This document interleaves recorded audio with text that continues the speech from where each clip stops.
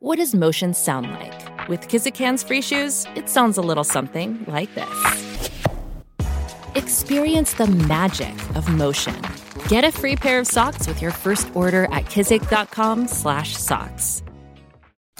All right, let's get back into it with our panel, Rocco Rossi, Kevin Gaudet, and Elissa Freeman. I wanted to follow up on this discussion we've been having because, this is such a monumental occasion with Ford promising to invoke the notwithstanding clause, where it's sort of drawn out a lot of these disparate parties who are either trying to capitalize on it or make their own political hay. The mayor, for what it's worth, is suggesting that he's pushing back as hard as he can on the council cuts. He's called for an emergency city council meeting for Thursday.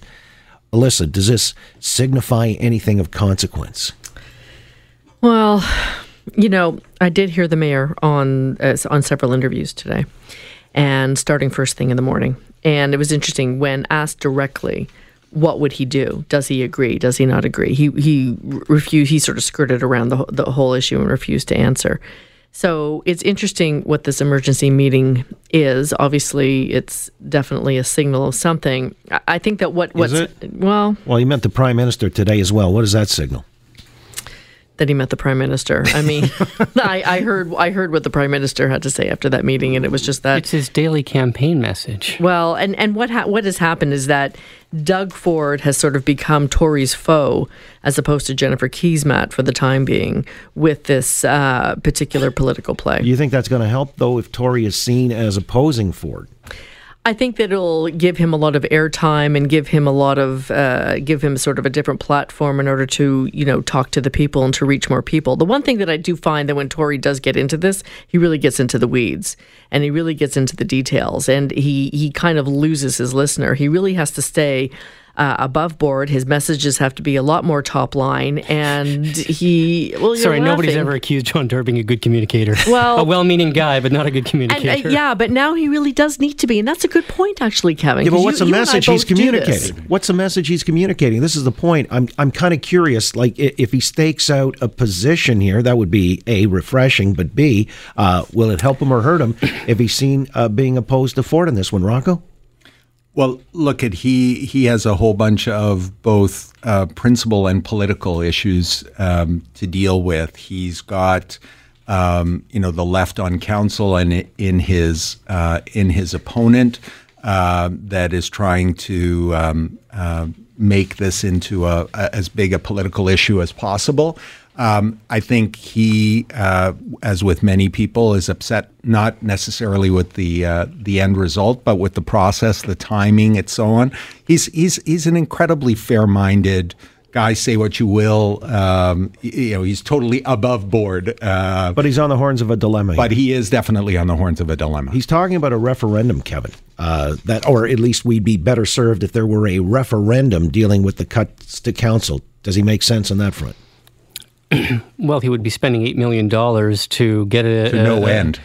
Well, thank you, Rocco. To what end? Constitutionally, there'd be no. It's an awful lot of money to get an answer, the effect of which he can do nothing with, because this will already been resolved legally, constitutionally. He has no power over it, and I'm mindful that his opposition to Doug Ford. I'm not clear on what he sacrifices, because there is no candidate to the right of him. And all this does is allow him to even move further left, which squishes Keesmaat even further left. And all that does is give him a larger voter pool, or it pushes down the voter turnout from center right-wing minded people who just won't vote because they see him as such a left-wing candidate. So I just don't see a lot of downside for him on this. I also think that people are maybe looking to Tory to see if he is the type of guy who can stand up to Ford.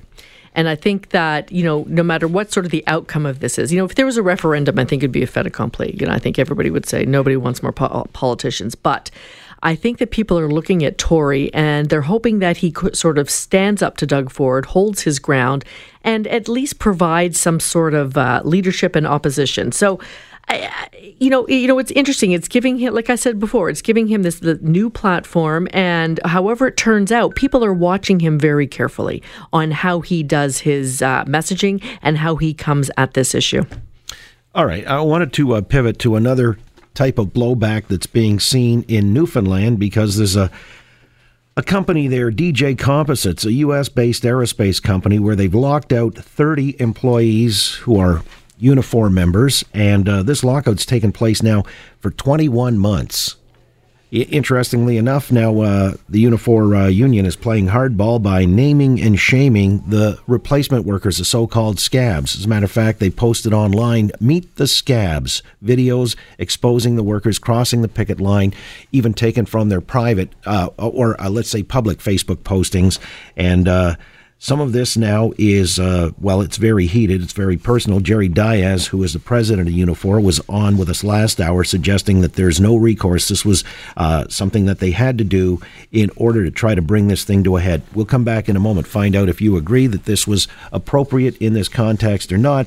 And there's also an artist depiction, a cartoonist of Serena Williams having her meltdown at the U.S. Open on the weekend, and whether or not he's crossed the line, he's being criticized for being racist in that depiction.